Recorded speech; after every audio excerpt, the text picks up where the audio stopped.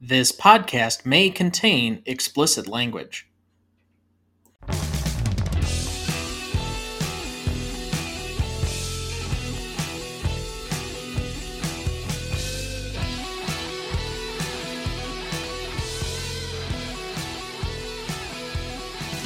Welcome to the Greatest Movie of All Time podcast, the show that uses a unique grading style to redefine what the greatest movies are. I'm Tom Duncan. And I'm Dana Duncan. Tonight, for our 166th episode, we discuss the 1958 mystery thriller, Vertigo, for its 65th anniversary. Directed by Alfred Hitchcock, written by Alec Koppel and Samuel Taylor, music by Bernard Herrmann, starring James Stewart as John Scotty Ferguson, Kim Novak as Judy Barton / Madeline Elster, Tom Helmore as Gavin Elster, Barbara Bel Geddes as Marjorie Midge Wood, Henry Jones as the coroner, Raymond Bailey as Scotty's doctor, Ellen Corby as the manager of the McKittrick Hotel, and Constantine Shane as bookstore owner Pop Liebel. Recognition for this movie? Loosely based on D'Entre les Morts, a 1954 novel by Pierre Boileau and Thomas Narcejac, Vertigo was released on May 9, 1958. While Vertigo did break even upon its original release, it earned significantly less than other Hitchcock productions and finished an estimated 13th among top-grossing films in 1958. Adding to the comparatively low box office numbers were the mixed to poor reviews at the time, with many critics singling out the pacing and structure of the story, as well as Hitchcock's departure from the romantic thrillers he had become known for. In an interview with Francois Truffaut, Hitchcock stated that Vertigo was one of his favorite films, with some reservations. Hitchcock blamed the film's failure on the 49-year-old Stewart looking too old to play a convincing love interest for the 24-year-old Kim Novak. Over time, the film has been reevaluated by film critics and has moved higher in esteem in most critics' opinion. Every 10 years since 1952, the British Film Institute's film magazine, Sight and Sound, has asked the world's leading film critics to compile a list of the 10 greatest films of all time. In the 1962 and 1972 polls, Vertigo was not among the top 10 films in voting. Only in 1982 did Vertigo enter the list, and then in 7th place. By 1992, it had advanced to 4th place, by 2002 to 2nd, and in 2012 to 1st place in both the crime genre and overall, ahead of Citizen Kane, which was in 2nd place. In 2022, the Sight and Sound poll ranked Vertigo in 2nd place. In the 2012 Sight and Sound Directors Poll of the greatest films ever made, Vertigo was ranked 7th. In the earlier 2002 version of the list, the film ranked 6th among directors. In the 2022 edition of the list, the film ranked 6th in the Directors Poll. In 1998, Time Out conducted a poll and Vertigo was voted the 5th greatest film of all time. The Village Voice ranked Vertigo at number 3 on its top 250 best films of the century list in 1999, based on a poll of critics. Entertainment Weekly voted it the 19th greatest film of all time in 1999. In January 2002, the film was voted at number 96 on the list of the top 100 essential films of all time by the National Society of Film Critics. In 2009, the film was ranked number 10 on Japanese film magazine Kinema Junpo's top 10 non-Japanese films of all time list. In 2022, Time Out magazine ranked the film at number 15 on their list of the 100 best thrillers of all time. In 1989, Vertigo was selected by the United States Library of Congress for preservation in the National Film Registry in the first year of the registry's voting and eligibility. The American Film Institute has recognized the film on the following lists: 100 Years, 100 Movies from 1998 at number 61, 100 Years, 100 Thrills in 2001 at number 18. 100 Years, 100 Passions in 2002 at number 18, 100 Years of Film Scores in 2005 at number 12, 100 Years, 100 Movies 10th Anniversary Edition in 2007 at number 9, and AFI's 10 Top 10 list in 2008 as the number 1 mystery movie. Vertigo currently holds a 92% among critics on Rotten Tomatoes, a 100 score on Metacritic, and a 4.2 out of 5 on Letterboxd. Dad, we will begin as we do each week. What is your relationship to this movie? Back in the early 80s, when some of these movies were starting to be re-released, I saw some of the Hitchcock films. I had not seen too many or seen any that I could even remember much before that. So it slowly has evolved where I saw, I think, the 39 Steps first. I'm trying to remember what other ones I'd seen. But as time went by, as they're starting to release more and more of the films on either VHS or DVD, or they're starting to be played more often on television, I would catch them. Becoming a big Hitchcock fan during this time frame. I think the first time I saw this was sometime in the late 80s, early 90s. I may have been able to find it and watched it with your mother for the first time.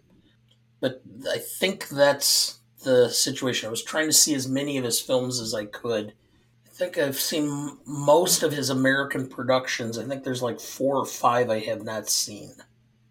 Well, I think you mentioned last week there was one that I don't remember having heard of. I confess. Okay, I Confess was on that. I've not seen Mr. and Mrs. Smith. Actually, there's a bunch of Hitchcock films I've never seen. I know we had started to watch, was it one with Henry Fonda last year? And I can't remember the name Yes, of it. And we never finished it. The Wrong Man. Yes, The Wrong Man. I know that you have not seen The Trouble with Harry. Is that correct? That is correct. It's one of his comedies. I didn't see Family Affair, which I think is his last one, unless I have the name It's wrong. Family Plot. Family Plot. Okay. And I haven't seen Topaz. I haven't seen the one with Sean Connery either. Marnie. There's quite a few in my gaps of filmography, but anytime a Hitchcock film comes up that you and I discuss, my entire relationship to Hitchcock and Hitchcock films has always been through you because you are such a die-hard fan and don't suffer any blasphemy towards Hitchcock in almost any way. And yet, this was not one that you really felt that I needed to see, comparative to a lot of other films. We're going to get to that in a second, but I don't remember the first time I saw this one, but it's probably one of the least watched, celebrated Hitchcock films that I've probably seen. I think Yeah. this may be only the fifth or sixth time that I've seen it. It's not one that I've really gone back to and enjoyed to rewatch.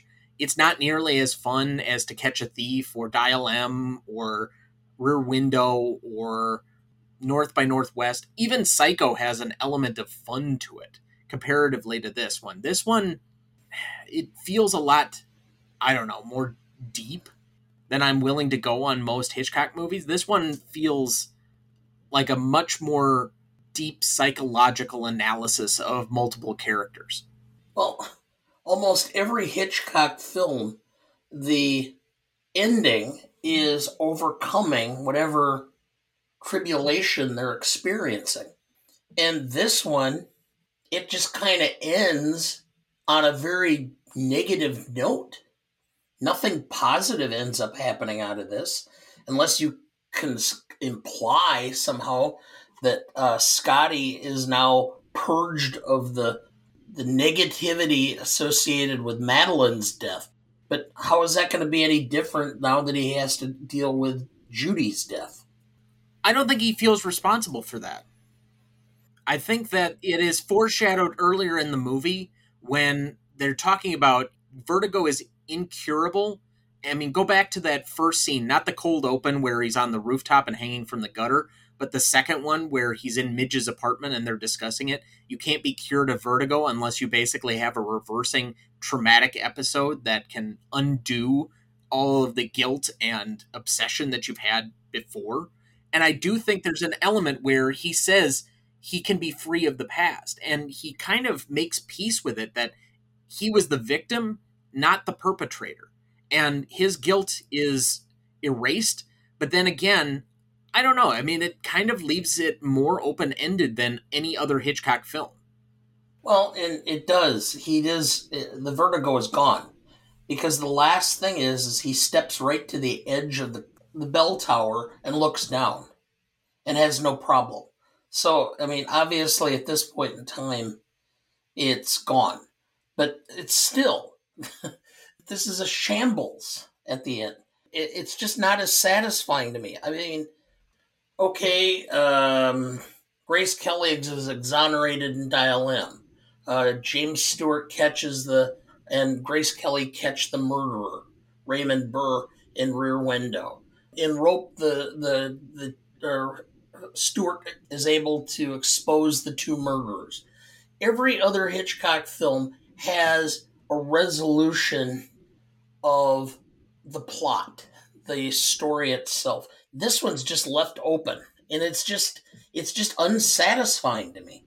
Again, I will disagree with you. There is resolution of the plot. It's just not the happy ending that you want. It doesn't satisfy whatever desire or need you think you have to have by this happy ending that often is not the case in regular life. Most things, you don't get what you want. I know. I mean, Cary Grant and Eva Marie Saint and the train going through the tunnel at the end. I mean, that's ultimately what we want, isn't it? The only one I can think of that's more open ended that I've seen is the ending of The Birds, which is a strange ending. Yeah, well, that's Hitchcock's warped vision of apocalypse. But we'll get to that later this year. So, what is this movie about? Obsession and desire. I think you're just parroting the critic lines. No, I thought about it a long time. I mean, how is it that you can become so enthralled with somebody that you barely know over, what was it, a week? To the point where their death becomes a psychotic break and you end up hospitalized? I mean, there's something strange about the situation that is hard to fathom, I think, for the average person. I saw a comment somewhere that kind of unlocked it a little bit for me.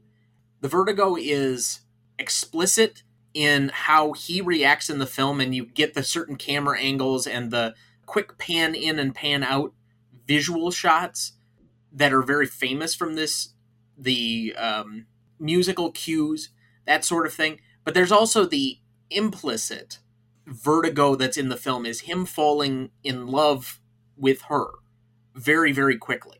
That he just is lovesick so quickly for this woman, and it ends up causing him irreparable harm.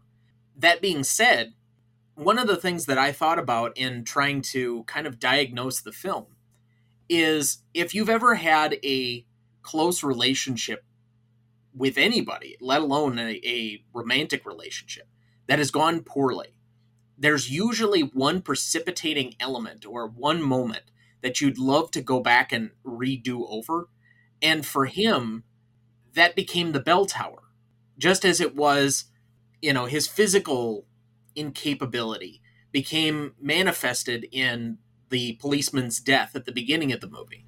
And I think a lot of the guilt and the anguish and the pain that's inflicted is a lot more psychological in this film as opposed to physical, where Hitchcock was good at drawing your attention to certain things and creating a suspense and a psychological mistrust or thrill within the audience's mind, but never usually left us out in the dark and wasn't trying to play things behind the scenes. This is one of the rare films where I thought that he went that little extra to keep subtleties within the writing, the music, the direction, and create something that was a lot deeper comparative to a lot of his other films that are more, I would say, general entertainment fodder. I understand, and having watched it again with a more critical eye, I can see why a lot of filmmakers and such hold it in high esteem, because some of the techniques, some of the things that were utilized, the camera angles, the shots, the techniques that were done to show are extraordinary. But I think the story lags and is boring at times, and I didn't find that much suspenseful about it. It's more a story about a psychological situation impacting one individual and how he's dealing with it, or not dealing with it in this particular case. And I just don't find it as entertaining or as satisfying as other films. I mean, in fact, I'm not even sure. I mean, from a technical standpoint, yes, it's his best film. But overall, I would rate Psycho, Rear Window better films overall because they're entertaining. They have a more significant impact on the public. They're held by most people in higher esteem, and they're still technically brilliantly done. Not maybe to the same extent as Vertigo is, but they speak to the public more, population in general more. Well, before you get too much further down that road, what you're going into is a lot of what we're going to judge this movie on as far as the greatness, not the best. I mean, if we're going to talk about his best film, I think you and I probably both agree that it's Rear Window 1, probably Psycho 2. And we've done both of, well, excuse me, we haven't done Rear Window yet on the program. And we're going to get to most of his major films. We've done Rope, Yes. we've done North by Northwest, We've done Dial M. we've done Dial M. But because this is such a break from everything else that he seemed to do, I do think there's an element that will always be attractive for critical people that aren't us. I know. And I think, if you look back at it, this was in the height of Alfred Hitchcock Presents. And a lot of people feel that Hollywood kind of shunned him because he was producing and directing things for commercial success. I mean, he came from a poor background and money was extremely important to him. And so, he did television for that, and a lot of people held it against him. So I think to some extent, Vertigo is a backlash. It's, hey, yeah, I do this other stuff for money and for entertainment value on television, but I can really put out the good quality, critically acclaimed stuff too. And so I'm going to show you what I can really do if I want to and can spend the time. And so I think Vertigo is as much an in-your-face moment for Hollywood as anything. Well, I know there have also been quite a few academic studies that liken the film, even though he was not the writer, as something very close to his own struggle with Hollywood. So I think there is something possibly there. Maybe we're grasping at a few straws, but he clearly had an obsession with trying to make Hollywood appreciate him in a way that he never was understood in his time. But before we get too much further, let's give some background on the film. Do you have a plot summary ready for us? I do. In Alfred Hitchcock's Vertigo, the maestro of suspense takes us on a dizzying journey into the recesses of the human mind. James Stewart stars as Scotty Ferguson, a former detective burdened by his fear of heights, a phobia that gradually becomes a metaphor for the vertiginous nature of desire itself. When Scotty is enlisted by an old acquaintance, Gavin Elster, to investigate his wife's peculiar behavior, the stage is set for a tale of passion and deception. Kim Novak, a vision of ethereal beauty, portrays Madeline, the object of Scotty's infatuation. As Scotty falls deeper into the labyrinth of mystery and obsession, Hitchcock deftly unveils the thin thread connecting reality and fantasy. As Scotty becomes entangled in a torrid affair, the film takes a dark and unexpected turn. The boundaries between truth and illusion blur, leaving both the protagonist and the audience teetering on the edge of a precipice.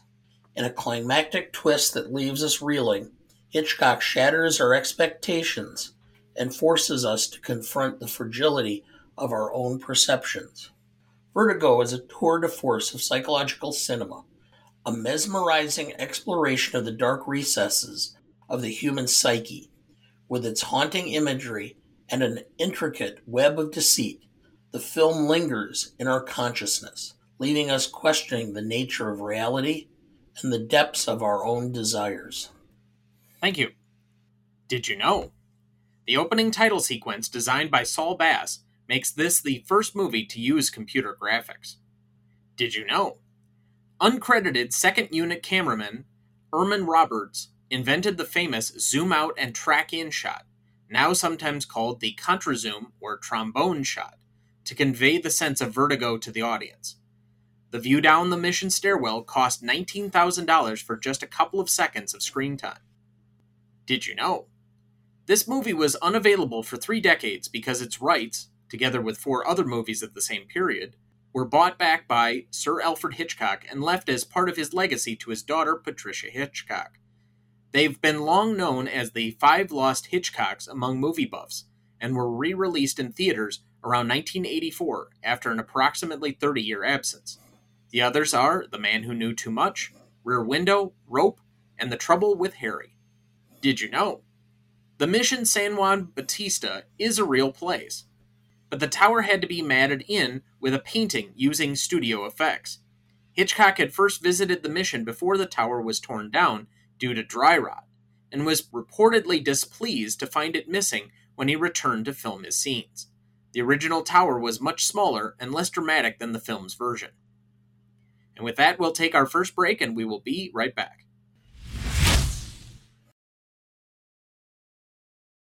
Before we jump back into the episode, next week for its 20th anniversary, we are discussing the romantic drama Lost in Translation from 2003. Directed and written by Sofia Coppola, starring Bill Murray, Scarlett Johansson, Giovanni Ribisi, and Anna Faris.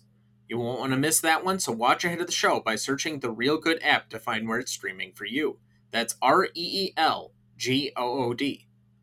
Dad, best performance is up next. Who do you have down? If you'd have asked me before I rewatched it this last time, it would have been different than what I picked. But I'm going to go with Hitchcock. Simply because of so many of the little things that I missed as far as camera angles, camera shots, how things were done, how the scenes were set up, and all the intricacies involved in it. I have him as my best secondary performance. There's a technical marvel to this movie, and watching some of the extra editions we had on the Blu-ray that we watched over the weekend, you can see how obsessive he could be with all of his movies and accomplishing the vision that he had. This is no different. I do think from a technical standpoint and the depth comparative to some of his other movies, this is probably, as we said, a top 5 of his movie. As far as his skill level. If you're talking the peak of what he was capable of, this is pretty darn close. And for this to be followed up with 2 other all-time classics in North by Northwest and Psycho, he was on a heater at this point. It had been a couple of years since he'd made one of the really great classics that we remember at this point.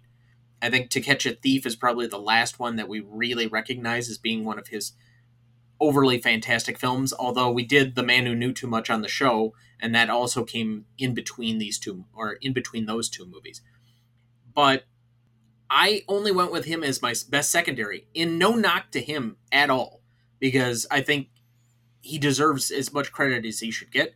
There's just one person as far as what they did was iconic to me that stood out more and makes the movie. And I know we had somewhat of a similar debate when we did Psycho, but for me it's Bernard Herrmann. The score to this is just outstanding. It's the number one thing that I think about anytime I watch this movie, because it highlights and encapsulates so many of the feelings that you're having on screen. Much in the same way that he did one of the probably best scores for a horror film you will ever hear in Psycho. Yes. Who is your best secondary? I went with James Stewart. His performance was very subtle. He did a great job of acting. The only reason I couldn't give him best was, and I don't know if it's him or the character or the movie itself, but I had a hard time being empathetic with him because I didn't understand the obsession. And so that's why I went with secondary. But maybe that's part of it. There's just something unrelatable about either Stewart or the character or both in this film. I find that interesting. I really don't have too much of an issue with ever being able to connect with Stewart, but only a charismatic level. And that's why I put him as my most charismatic. I thought he was easily the most charismatic character in the movie. I mean, theoretically, you could probably put the music on another level as well. But if I'm just doing it on the very base elements, he's the most compelling of anybody in the movie because I actually find Kim Novak's character to be kind of off-putting. Yeah. I know it's a little bit of a strange one comparative because we've talked now ad nauseum for a half an hour about how this movie doesn't necessarily appeal to us to find a charismatic. But what did you have down? I have Kim Novak. Okay.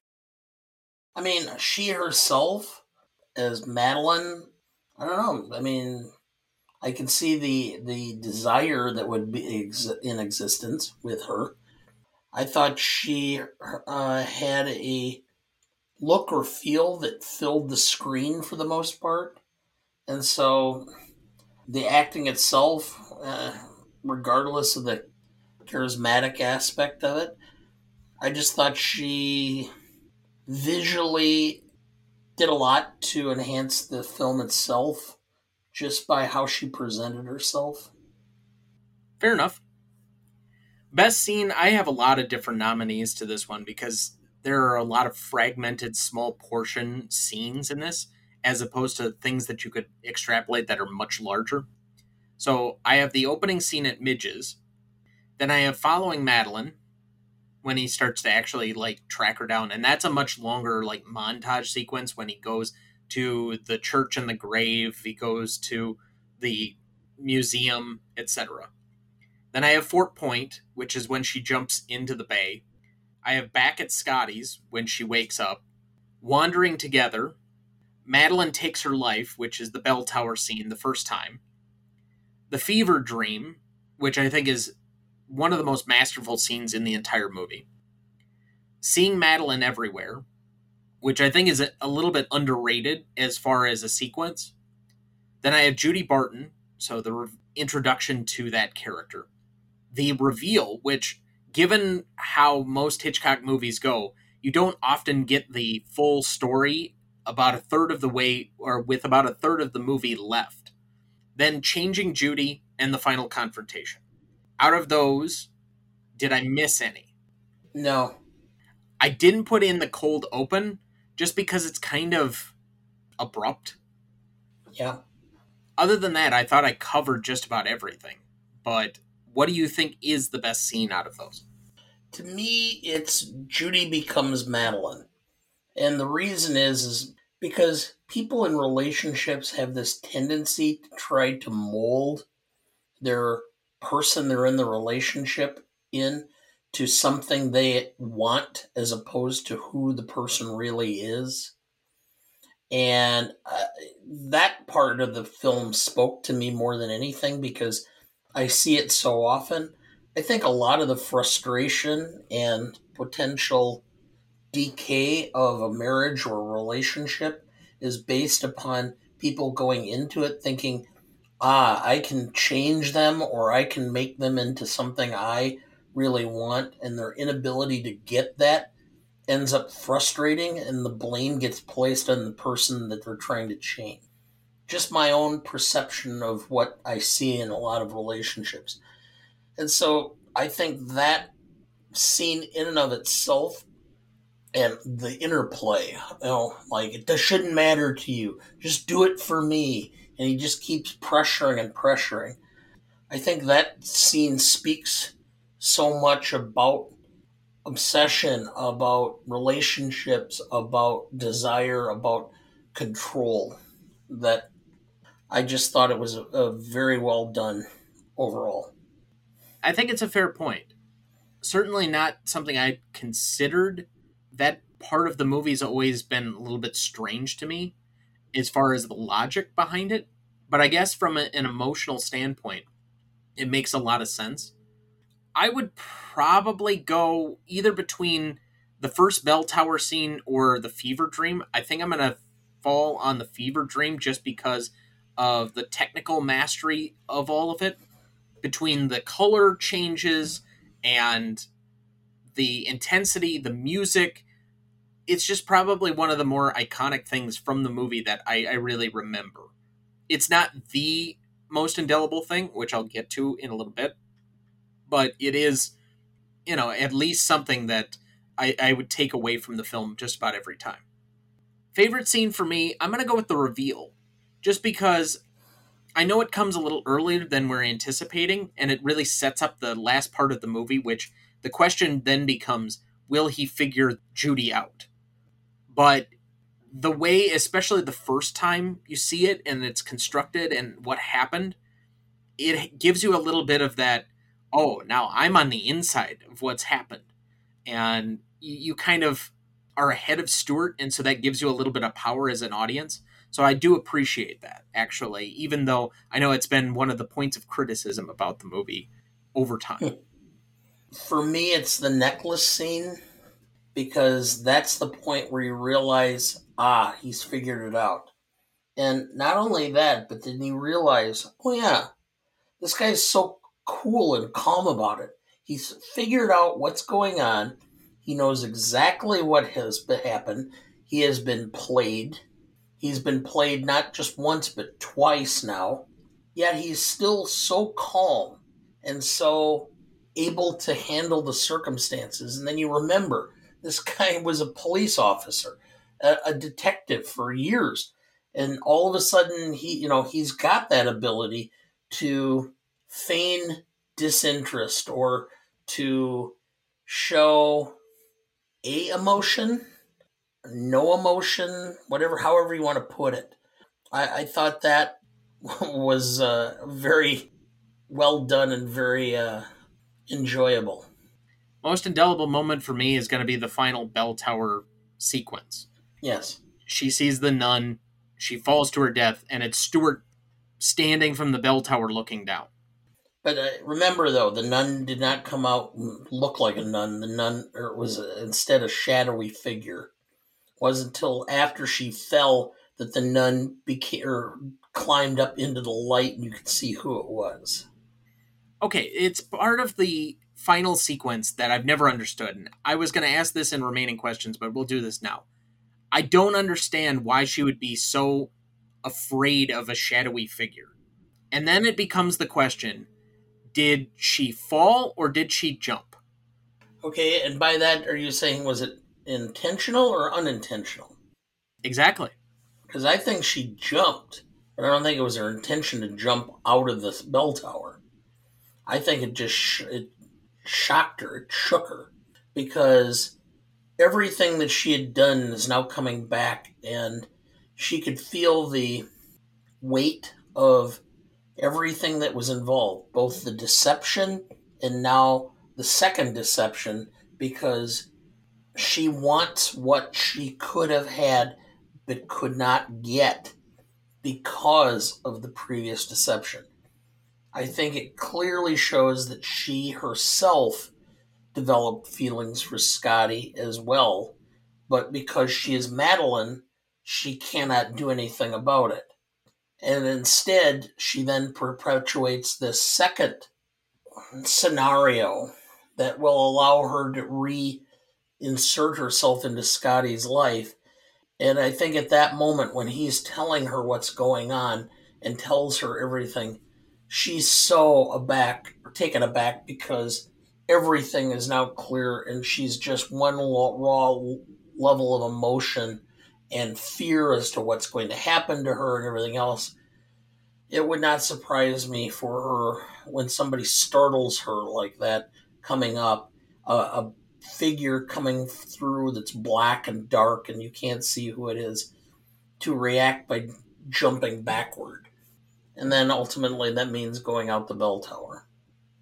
I had always assumed it was unintentional, but this last time, it just started to stick in the back of my mind. I know that because she screams, that we all are made to feel that it's unintentional, but given where her life would be at that point, that she's basically lost everything, it would not shock me if there was a bit of intentionality to it. I can understand your point because, I mean, obviously she's going to be implicated in a murder and she'll be an accessory to a first degree premeditated murder, which I believe in 1958, California still had the death penalty. Very possible. Well, anyway, That'll take us to our second break, and we'll be right back.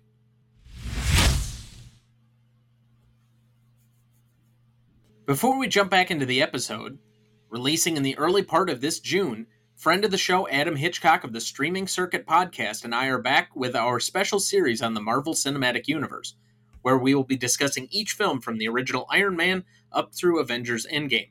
The first half of each show will be on his feed, and the second half we will apply the Stanley rubric to each film to determine the greatest Marvel film of all time. This month we're covering the much maligned Phase 1 movie, The Incredible Hulk from 2008.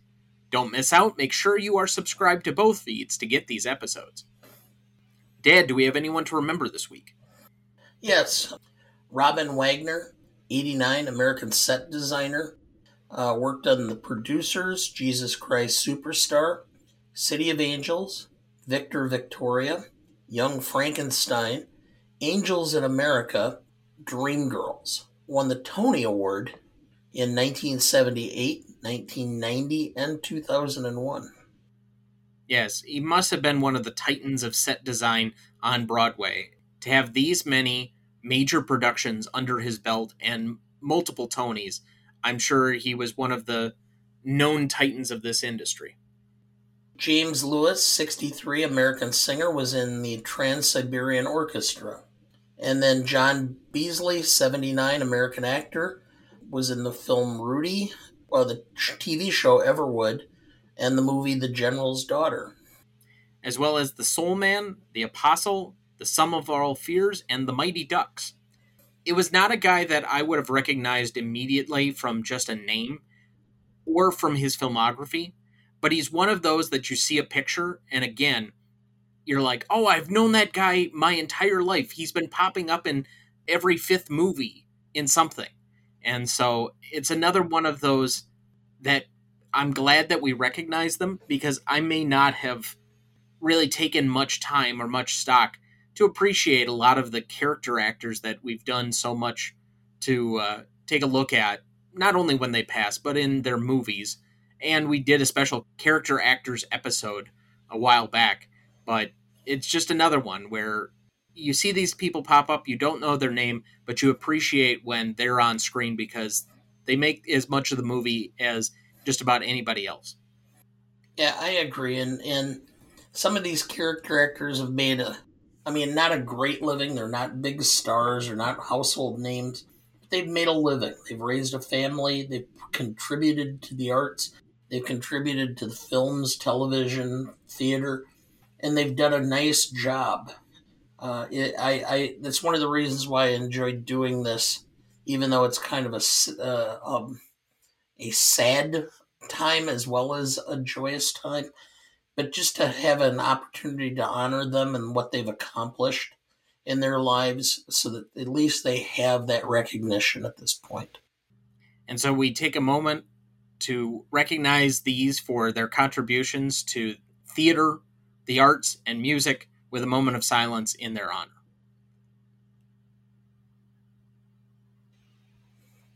Thank you. Let's move to best lines.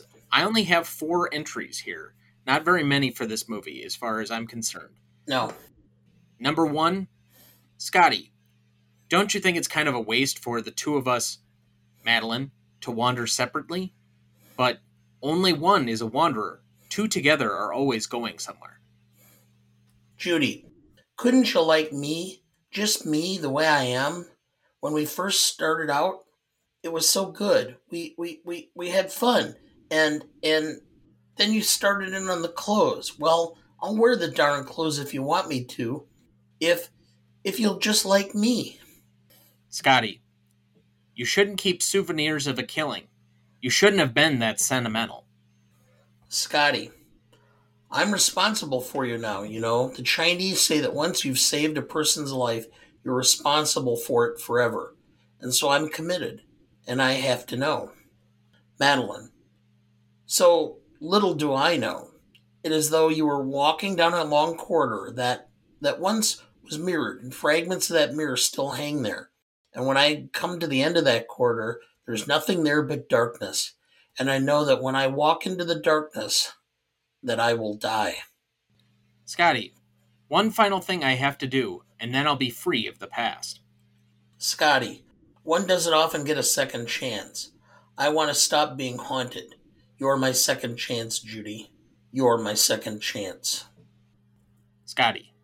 Midge, who do you know that's an authority on San Francisco history? Midge. That's the kind of greeting a girl likes. Not this, hello, you look wonderful stuff. Just a good straight, who do you know that's an authority on San Francisco history? You have any more? Nope, I'm out. I am too. So let's go to the Stanley rubric and grade this one out. Legacy is up first. Would you like to go first or second? Go ahead. All right. From a legacy standpoint, I would think it's pretty accepted now that this is an industry 5, at least among the critics and a lot of the film historians, enthusiasts, etc. I'm really not even going to debate that point. I think even you would accept that. However, I think this is a pretty middling entry as far as Hitchcock movies go. It's not nearly as famous among the public as North by Northwest, Psycho, Rear Window. Those come to mind quite easily for people who enjoy a little bit easier pop entertainment than this one, that is a much more complicated, layered film. So I gave that a 3 for an 8 overall. I had very similar. I mean, it's a 5.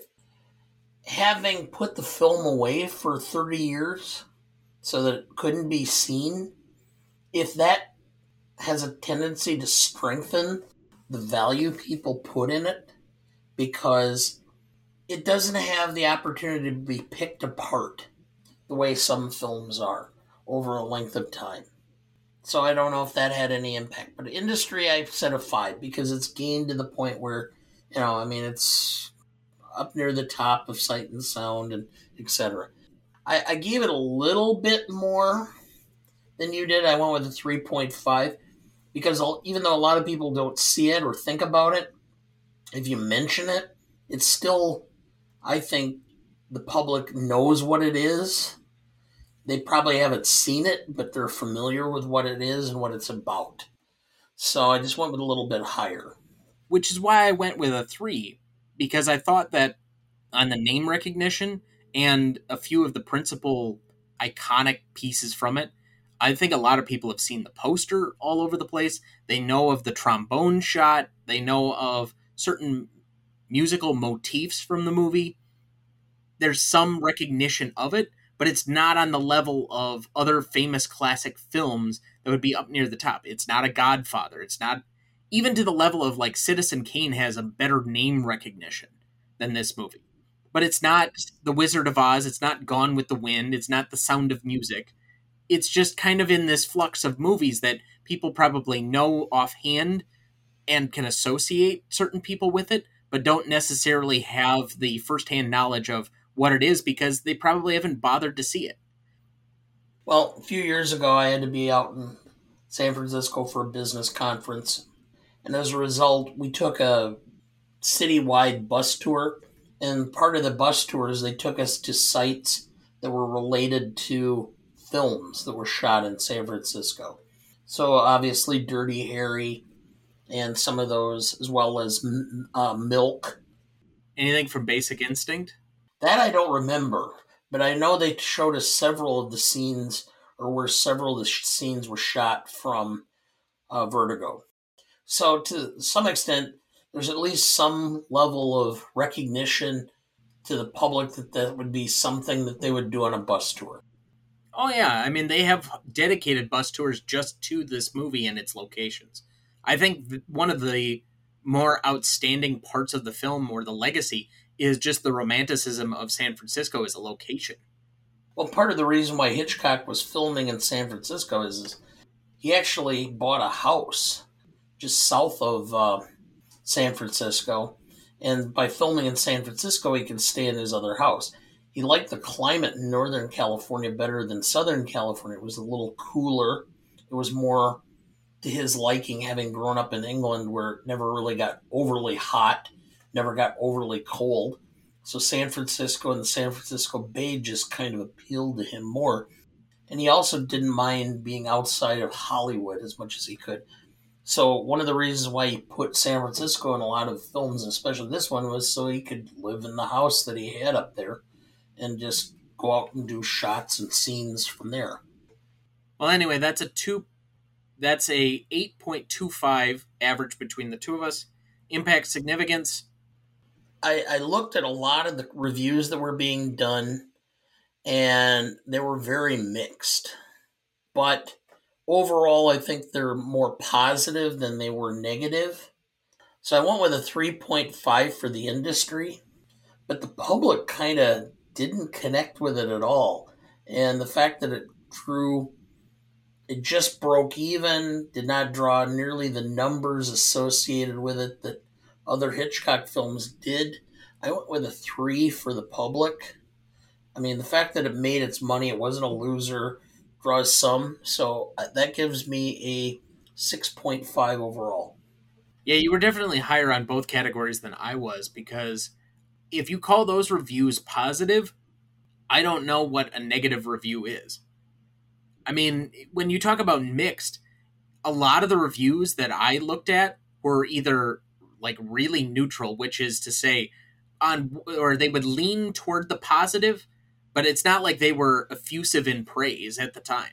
I don't think a lot of people got this movie. There'd be a few here or there, but the majority of people either didn't understand it, didn't connect with it, sounds familiar, or just viscerally hated it. And Yeah, given that there was a lack of recognition for the movie, and I know we've talked at length in other episodes how Hitchcock was not recognized in his time by any of the awards, save for Rebecca. It's not a shock that he didn't get any awards attention for this movie, but it didn't receive any, and it didn't seem to like garner any extra favors. It was kind of one of those passion projects that one of these auteur directors will throw out that they really want to do, and we probably look at it 10 years after the fact and we're like, yeah, that was probably pretty good. Kind of how I think a lot of the critics are going to come back around on Babylon about 10 years from now, yeah, because that's what it kind of reminded me of, at least in spirit.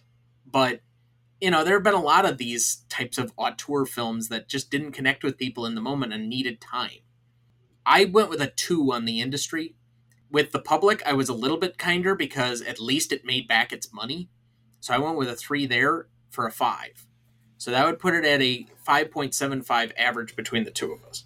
okay, Novelty, I think this is significantly higher because I think this is yes. probably one of his most creative movies.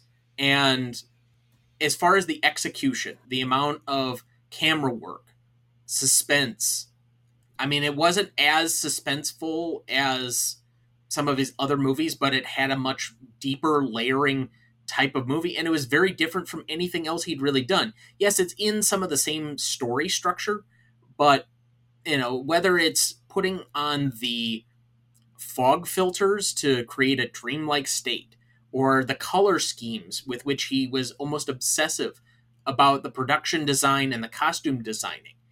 To me, this is a 9.5. I would agree. I had a 9.5 also. The only reason I couldn't give it a 10 is because the color aspect had been done before by in other films, but not to the same level. A lot of the techniques were either original or, if they were not original, had not been utilized in the same way.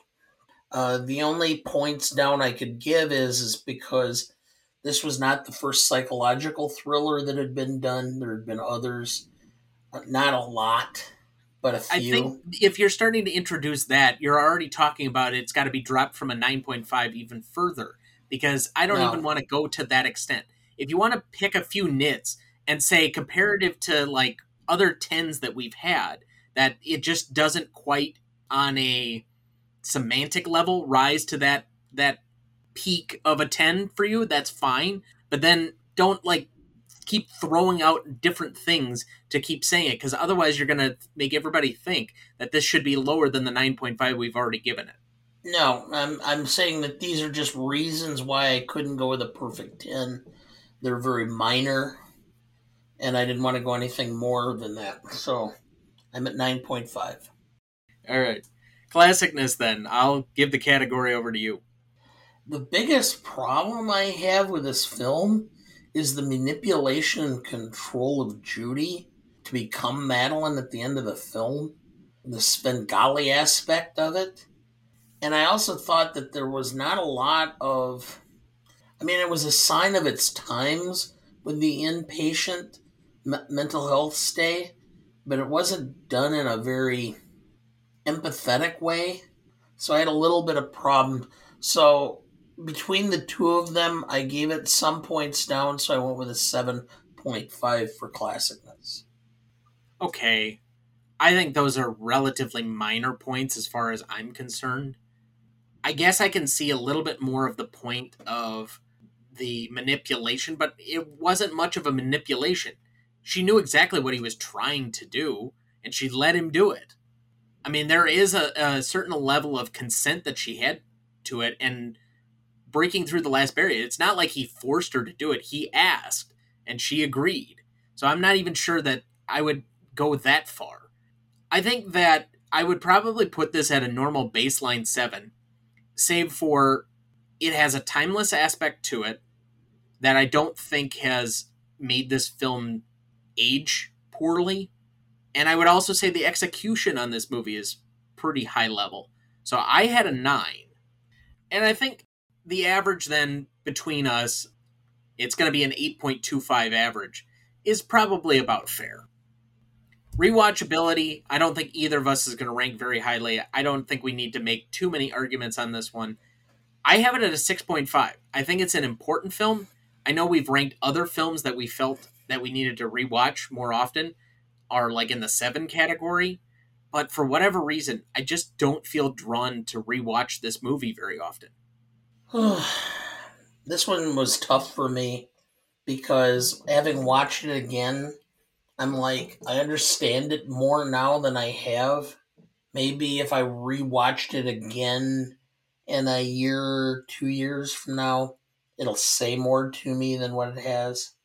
So I went with a 7.5 simply because I think every time I seem to watch it, I like it more. And I think a 7 is probably what is a good settling point for that for the average. So I can't be too upset with it. So for audience score, we had an 83% for Google users and a 93% for Rotten Tomato users, giving us an 8.8 overall. So to repeat the categories, we have an 8.25 for legacy, a 5.75 for impact significance, a 9.5 for novelty, an 8.25 for classicness, a 7 for rewatchability, and an 8.8 for audience score, giving us a final total of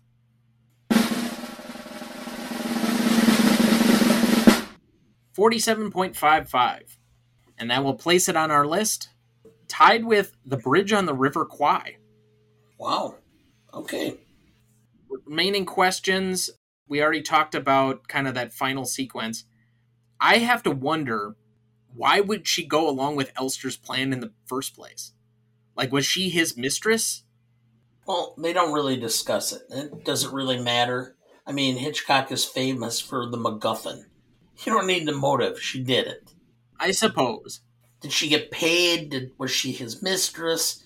And part of it is he abandoned and took off to Europe. I mean, I read that there was actually an alternative ending that was done, which Yes. was a Actually, it's on the DVD, and I watched it. yeah, which is they're trying to catch Elster fleeing across Europe. She suddenly decided, I'm really in love with him, and now Elster's abandoned me, and so now I'm going to go back to Scotty. Does it really matter? Ultimately, I don't think it does. There are a lot of things that are done for motives that we have very little comprehension about. I don't know. It just bothers me that there doesn't seem to be at least, one line that emphasizes a motive or an explanation of why she would get involved in that scheme to begin with. It's not like somebody out on the street just goes, "Hey, you look a lot like my wife. You want to help play her out on the street so I can kill her?" You're not answering a Craigslist ad for it, Well, unless you're in Florida. yeah. Did you have any questions? I mean, the trouble Scotty had to explain her quote unquote murder, what or suicide, which was really a murder to begin with. How the heck does he explain this one? He has a witness.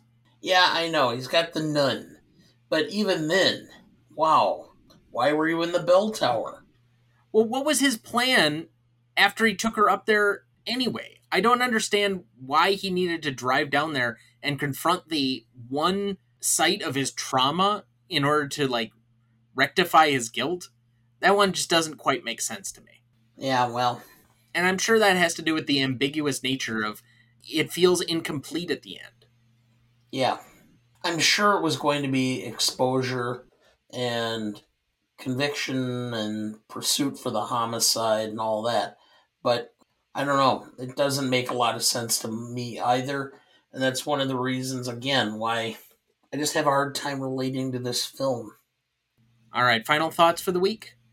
I have been reading just a ton of stuff in various publications: the Washington Post, the New York Times, the New Yorker, the Atlantic, on the end of both Succession and Ted Lasso. We got to watch the end of Succession ourselves together. We're trying to watch it. We got through about half of the last episode of Ted Lasso today over lunch. I finished it. I cried for the entire last hour. Okay. Well, I was hoping I was going to get home in time to watch it or finish it tonight before bed, but I guess I'll watch it by myself now. Well, I got some stuff to finish up here, so that's fine if you wanted to watch it. Okay. Well, I'll start it, and if you catch up, then fine. But it's just amazing what kind of impact these shows have. But, these are major cultural pieces right now. But what was it? 8 million people tuned in for the last episode of Succession. And what I think it was like, I can't remember, it was like 10 times that much for MASH 30 years ago, 40 years ago. Well, the pieces of our culture are much more fragmented. The notion of the uniculture or the monoculture is gone. There are very few things that bring everybody together. The Super Bowl is one of them. And that might be about it. Everybody's got their own feed on Facebook or Twitter or whatever else. They're silos of culture.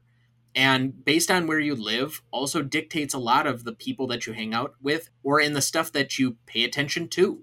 And so I know that the general population has no interest and knows nothing about Succession. Even from a few years ago, the ending of Game of Thrones is probably 5 times bigger than what this was. I thought this was a lot better. It still left me with a very empty feeling at the end of it, but I felt that it was at least quality compared to the final moments of Game of Thrones. Well, that's the whole point of Succession, was to show you that even though these people have all this money and power, they're really a bunch of putzes. And there's nothing about their lives that's worth you having any level of envy towards. Other than the fact they can kind of just like flit around and do what they want and screw people over, they're not happy. I think that's ultimately what the whole show, or what the purpose of the show was, is to show that their lives, even though they've got money and power, aren't any better than anybody else's. This is basically the Jerry Springer show with money. I don't know. With as many big cultural shows as we've had, all ending about this same period, and not knowing when we're going to get the next crop of things because they're all delayed, it just leaves you with a certain emptiness right now as to what is going to be defining culture going forward other than us just ripping at each other. I know I think this is it's hard for people of your age to understand, but when I grew up, we had ABC, NBC, CBS. You maybe had PBS, but they really didn't have shows. And so on the morning, on Tuesday morning, you would discuss what was on Monday night. And, people would uniformly, if you watched TV, you had to watch a lot of the same shows. And it was it was a cementing aspect of society. We have become so fragmented because of social media, because of television options, because of sports options, and on top of it, we just tend to seek out the same echo. I don't know where this is all going to ultimately end, but okay, so we'll see. Well, that's going to do it for us this week. Thank you for listening. Let's never come here again, because it would never be as much fun. Next week, for the 20th anniversary, we are discussing the romantic drama Lost in Translation from 2003. Directed and written by Sofia Coppola, starring Bill Murray, Scarlett Johansson, Giovanni Ribisi, and Anna Faris. You won't want to miss that one, so watch ahead of the show by searching the Real Good app to find where it's streaming for you. That's REELGOOD. Please like, follow, rate, and review, or whatever on whichever platform you have so that more can join in on our fun. You can also email the show at thenewRonnieduncanstudios.com or sign up for our newsletter, find our new Facebook page under Greatest Movie of All Time Podcast, or find us on Instagram, Twitter, or TikTok at the handle @GModePodcast. Greatest Movie of All Time is a production of Ronnie Duncan Studios. Our show is mixed, edited, and written by Thomas Duncan. Our music is thanks to Purple Planet Music. Our technical provider and distributor is Captivate FM.